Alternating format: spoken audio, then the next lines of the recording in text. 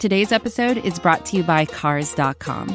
With over 2 million vehicles and 50,000 more added every day, Cars.com will match you with the perfect car for you, your budget, your life, your style. And if you're ready to say goodbye to your current car, Cars.com will get you an instant offer to cash it in. Just start by entering your license plate and get matched with a local dealer who will write you the check.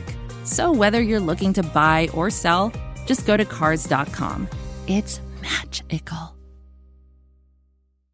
right, I'm just going to do an intro and then we'll get into it. I'm not going to make you sit here and listen to me talk. That's fine.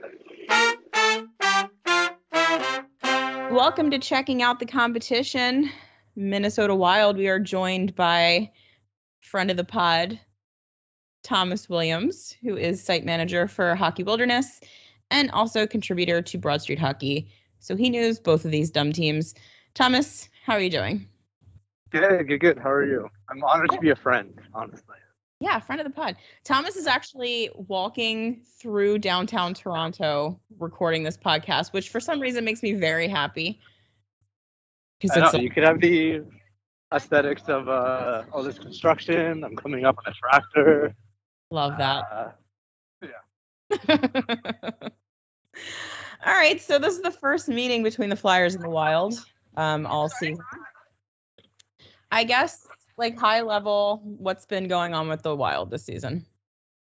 So I feel like they kind of enter the season without any expectations. Like, if they were to completely bottom out, I wouldn't be surprised. But then if they were to suddenly be one of the best teams in the league, I wouldn't be surprised either. It's very, like, in the middle, whatever happens. And luckily, they kind of started to go towards the latter. They were kind of consistently a top 5 team in the league a little bit and then dropped off recently, but they've kind of been just hovering around.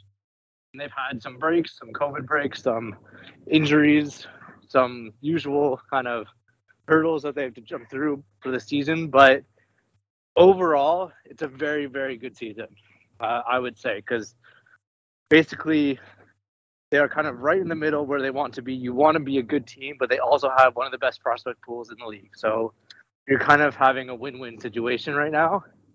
But yeah, so overall history, like past 40 or so games or whatever, it's been good. Lately, it's not been so good, and I guess we'll touch into that. But overall, I would try to be positive about it.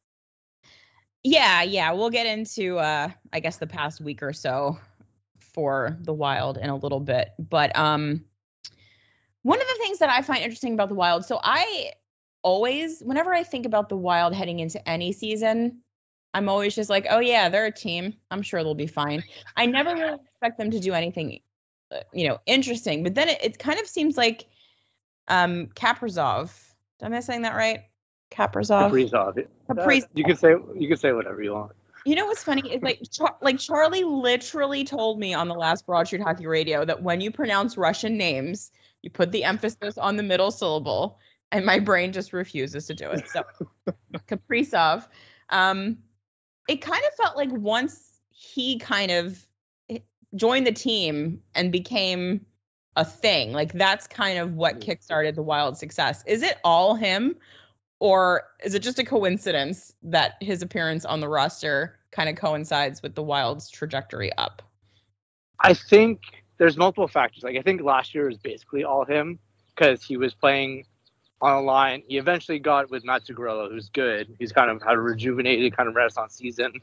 But his center was Victor Rask, who has already been on waivers twice this season and is now in Iowa right now for the past couple weeks. So basically an AHL level center as your number one center for all of last season. But this year, I feel like it's more so just he's your top line guy, but the trickle down effect has kind of taken place with Kevin Fiala also happening on the left side.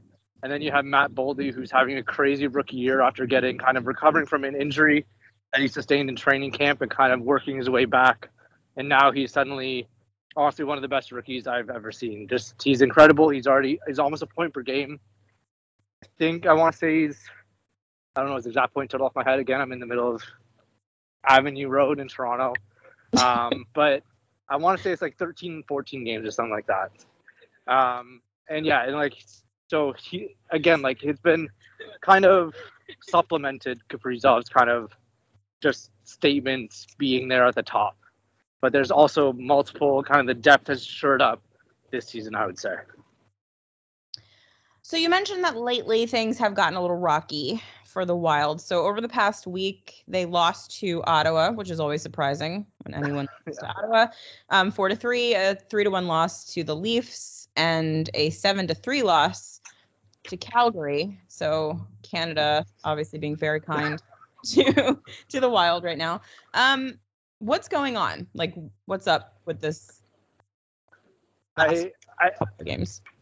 I don't want to blame it on goaltending, but it has pretty much been goaltending. It's just been non-consistent. Like, the end of the season with Talbot as basically the starter and Kaapo Kähkönen as like a good backup that could potentially raise a little bit more and get a little bit better. He's only 25, so you kind of on that like B scenario. If you suddenly like break out, you could get the starter job, and I feel like that's what they wanted, because now they basically throughout all of February they split the games exactly in half. So they're kind of having like a crisis a little bit, like juggling a tandem that I don't know if Talbot's injured or because he kind of battled injuries throughout the season, or if they're just really trying to establish Kähkönen with some more consistency and get him in games more often. But they haven't really been playing that well. I think Talbot has like something like an 880 save percentage in the last, I think in all of 2022. So it's not good at all. And then you just factor in some absences from defense. Like Matt Dumba has been out with an injury. Jordan Greenway, a winger, has been out previously. He's kind of recently come back. But I feel like it's just been teams maybe figuring out how to kill off Kaprizov, because with their top line right now, so it's Ryan Hartman, former Flyers legend, Ryan Hartman at center, Mats Zuccarello on the right, Kaprizov at the left. But I feel like kind of teams have figured out how to get them away from that really hard forechecking style, because Hartman basically doesn't have any offense. He started the season red hot. He had like he was shooting 20%. He, I think, had like 13 goals through the first 18 games, I want to say, something crazy like that. I think he would have led the Flyers in goal scoring for a while. But I think it's just been, I don't know if it's just like tiresome or just teams figuring it out, but it's just been this like dredge of a month for them. It's just been, it's just not looked good. And the one thing that I kind of lean back on is that I think as of the loss to Calgary, the Wild have a losing record against playoff teams. So I don't know if they're such like a paper tiger team where they really have just like beat up on teams below them, but then they face any stiff competition like the Blues. The Blues play against them really well. The Wild just cannot hang with the Blues. The Avs, they're kind of even for some reason. Teams like Vegas, it's just like something about the Wild. They just can't punch above their weight, but they can really punch down on a team and kind of build up that goal differential. So I don't know if they are necessarily in the category of frauds, but they also, like, I don't know what to make after this season, because I was feeling so confident about them. And then I kind of was wondering that. I was like, what's the record against playoff teams, honestly? Because it seems like every time that they face a good team, it's either a really hard win, like or just like a disastrous loss. So, so I don't really know what to make of them, honestly, anymore. And like, they're 3 weeks away from the trade deadline, so now it's just like a big question mark. Yeah, I mean, the Ryan Hartman thing is funny, just, as Flyers fans, because people were losing their minds over the amount that he was scoring earlier in the season, because obviously the Flyers got rid of him for nothing because he's Ryan Hartman. I kind of feel like, despite how good just the idea of Ryan Hartman as your first center heading into the playoffs just seems like a bad idea to me. Like, do you think that he should, like, is he a first center? Like, it doesn't make any sense to me. Like, I can't imagine that his entire game has turned around so much such that he's like no longer like an okay bottom sixer, and now he's like a legit first line center in the NHL. It makes no sense to me. Yeah. Yeah. The first half of the season, it was a lot about like clearing the ice, kind of making space for Kaprizov and Zuccarello because they're basically elite playmakers in the NHL. Two of the best at it. But now it's kind of just like the ice has gotten smaller, I feel like. So it's tough. It's tough to really see with them. And I feel like maybe Minnesota was going with the Vegas route, having Chandler Stevenson as the top line center, but in between Mark Stone and Matt Pacioretty. Like that kind of like have someone just to balance out the lines. Maybe you improve your scoring depth. And they've kind of done that. And it's interesting because Dean Evason, the coach of the Wild, he put Joel Eriksson Ek, who's easily their best center, one of the best two-way centers in the whole NHL, really, in between Kaprizov and Zuccarello. And it lasted about, I think, 15 minutes of the game. And that was after the loss to the Leafs. So I don't know what they want. But they really gave a shot? Huh. Yeah, I know. It's a lot. They gave a lot of leash. And then they reverted back to Hartman up there, and then Eriksson Ek back on his kind of honestly elite, but like checking line with Marcus Foligno and Jordan Greenway. But yeah, I feel like there's not a lot of patience with there, and Evason really likes his chemistry with his guys. So having even players, even on that scoring line with Fiala and Boldy, they have Frederick Gaudreau, who was the fourth line Penguins like center last year. So like it's just this balance of it that I guess Evason really likes, having your center as kind of this responsible two-way, always your third man in the zone, but can also like then go straight up to the forecheck and kind of be behind the net there. Mm-hmm. But it's tricky because the whole balance of it, I guess, is tough to see, and on paper it looks very strange. Yeah, it looks completely bonkers to me. You mentioned the goaltending situation, and I read an article on your website about it this afternoon, like half an hour ago, about the fact that they are kind of just like, it seems arbitrarily rotating Talbot and Kakkonen in and out. And you kind of suggested that maybe that's the problem, particularly with Talbot, that not getting kind of an extended length of time in games is kind of messing with them mentally. Do you think that that's what's going on? Or is there any chance that they're going to just give one of these guys the net for the rest of the season heading into the playoffs and just see what happens? Or are they really going to keep it up with this 1A, 1B rotating thing that they're doing? I think they're going to keep it up, but then it'll be really, really tough come playoff time. Like I think, I'm trying to remember if it was, I think it was, I keep on going back to Vegas, but it was the Leonard Fleury kind of thing. Yeah. Kind of going back and forth, and it wasn't sure, and Fleury was playing like shit, so then they and then Leonard stepped up during the season, but then they still kept with Fleury. I think Leonard maybe started game one and kind of did the bad there. But I don't know if they're creating that kind of controversy for themselves or if they're truly trying to just balance out the game. There could be other factors, like I mentioned earlier, injuries, like Talbot might just be having something nagging and doesn't want to have that. But then also in that article on HockeyWilderness.com, there's a quote from Talbot and just saying he's basically pissed off. Like he's just frustrated. This is stupid. Like I just want to have the net. I'm like, I think under that you could say I'm the veteran. Like this guy has basically started maybe 40 games before this, like so far in his career. Like why am I not just having the net? I feel fine, and that's fine and dandy. But then he's just been kind of looking like shit at the same time.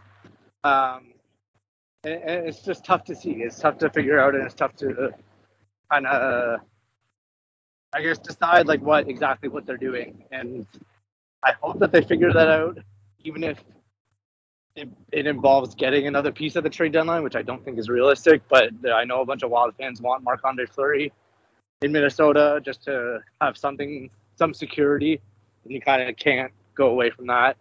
But yeah, I honestly don't know what they're going to do, but I feel like my gut instinct is that they're just going to keep on rotating and see what happens. Yeah, I'm not surprised about Talbot being pissy because like, if you remember, the whole reason he left the Flyers is because he wanted to be a starting goaltender. Like, he's not interested in being a backup or, I guess, a 1A or a 1B. Yeah, it's understandable. He's like 30. He's 33 years old. Yeah, like he has his contract. He kind of, I don't know. He probably sees himself as like, this is really where he'll make his money, because he only has 1 year. Like, next season, he'll be a pending UFA. In summer 2023, he'll be a free agent. And yeah, so like, he probably imagines that he'll get another contract after that. And Minnesota is his real big, like, first starting job in a while. Like, even in Calgary before this, he was kind of sharing the net a little bit. I think it was Rittich was the other part of the tandem. And yeah, it was like a very kind of not secure situation. In Minnesota, it was basically like, anyone is better than Devin Dubnyk. So just like sign literally any goaltender. And yeah, so it's his first like big starting role. So maybe if he established himself, he could get a payday at the end of this contract. So if I were him, I would probably be pissed a little bit too, but I'm not a goaltender, so, and not a hockey player, so I don't know what he's thinking. Okay, so to get into this game a little bit, if the Flyers are going to win this game, what would you say is the weakest part of the Wild game that they can exploit? I would say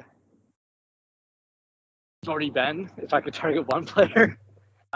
It'll be tough to see if it'll be Jordie Benn or Calen Addison as the sixth defenseman. But Ben has been just a kind of train wreck, and I would say anyone beyond the top pairing, basically anyone beyond Jared Spurgeon or Jonas Bordin on the blue line have been kind of mediocre the last few months. So I feel like imagining trying to see Farabee kind of coming down the wing, and Jordie Benn probably like the slowest skater in the whole league. Just trying to get across him. I can imagine that's one thing that Philly's probably looking out for. Okay. And outside of kind of the big names that we are all pretty familiar with, who is somebody that might be a bit under the radar that we should keep an eye on in this game? I'd probably say Connor Dewar. He's another rookie and kind of as a depth scorer, and but he skates like the wind. Like, he is incredible. He is very small. The small, fast, will like kind of have a fuck you mentality with things, and just is not afraid of literally anything. He will kind of run people over, but he's like a foot shorter than them.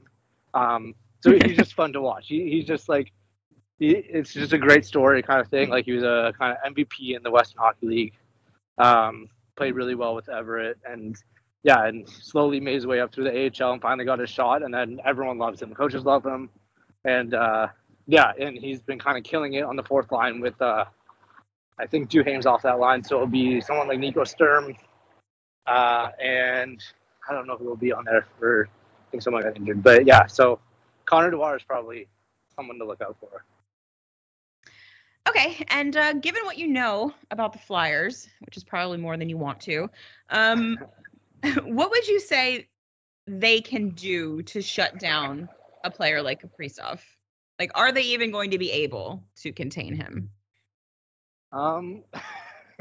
It's tough. I can say no, because in my head the answer is nothing. They can't do anything. They just have to hope the best.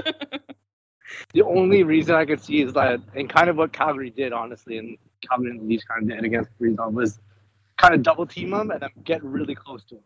So if they can manage to not take penalties, but also keep that real tight gap, I could see them kind of suffocate a little bit of his offense. But if you give him even a foot more like space out there, then he'll kind of make you pay for it. So, and the best thing is that you have Matt Zuccarello and Ryan Hartman and probably Jared Spurgeon and Alex Galgoski out there with them who can make enough space for themselves. So, so they're kind of in a lose-lose situation, I guess, if they really want to kind of suffocate Kaprizov. But I don't envision them having an easy time. Yeah, me neither. The last is for a final score prediction for this game. What do you think it's going to end? It's tough to see the Wild's offense kind of struggle lately, and then not try to have a comeback game against the Flyers. So I might say something like 6-2 for the mini. Boy, okay. I have to say it is like it. You don't understand how many people I've talked to on these pre-games who say exactly that. This game is a great opportunity for our team to turn things around because the Flyers are now that hockey team, which is great. I was gonna say 4-2. I guess I'm not that. Okay. Yeah, I don't know. 6-2 though seems extremely plausible to me. Okay. Maybe I'll be generous and say 6-4 and with the Farabee hat trick just to make everyone feel better. There you go. That sounds fun. Thomas, thank you for doing this. Do you want to tell people where they can find you? So read hockeywilderness.com. Follow me at No Sour Retained, no E, in the last letter, in the last word. There's nothing much. Nothing else I have to plug, really. And listen to Big Shiny Goons on all platforms. It'll return eventually. I'm kind of taking a laissez-faire approach to that podcast. But yeah, it's been fun. Kelly's been a guest, so it's a good time. Yeah, exactly. You know it's good when someone has me on. All right, Thomas, thank you so much. Everyone listening, I hope you enjoy the game. I hope the Flyers give us a show at least. Go Flyers.